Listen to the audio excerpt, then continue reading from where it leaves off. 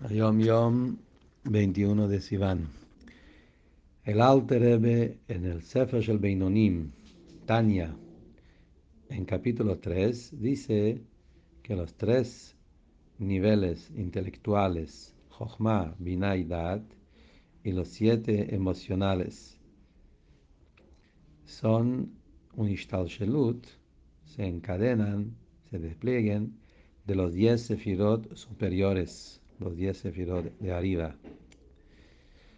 Pero todo esto es el nivel de Nefesh, Ruach y Neshama, que estos son los que se invisten en el cuerpo de la persona. Entonces, en Nefesh, Ruach y Neshama, ahí es donde se encuentran los 3 niveles intelectuales y los 7 emocionales.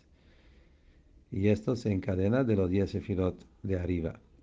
Pero el tema de Mesirut Nefesh por la divinidad, eso que un Yehudí tiene la disposición de entregarse, autosacrificio para Hashem, un Yehudí no quiere y no puede apartarse, Dios libre, de Akadosh Baruj Hu. Eso proviene de la esencia misma del infinito, del Ein Sof Baruj Hu, que está por encima de todos los sefirot, que lo primero de los sefirot es Chokhmah, y el Mesirut Nefesh está por encima de la Chokhmah.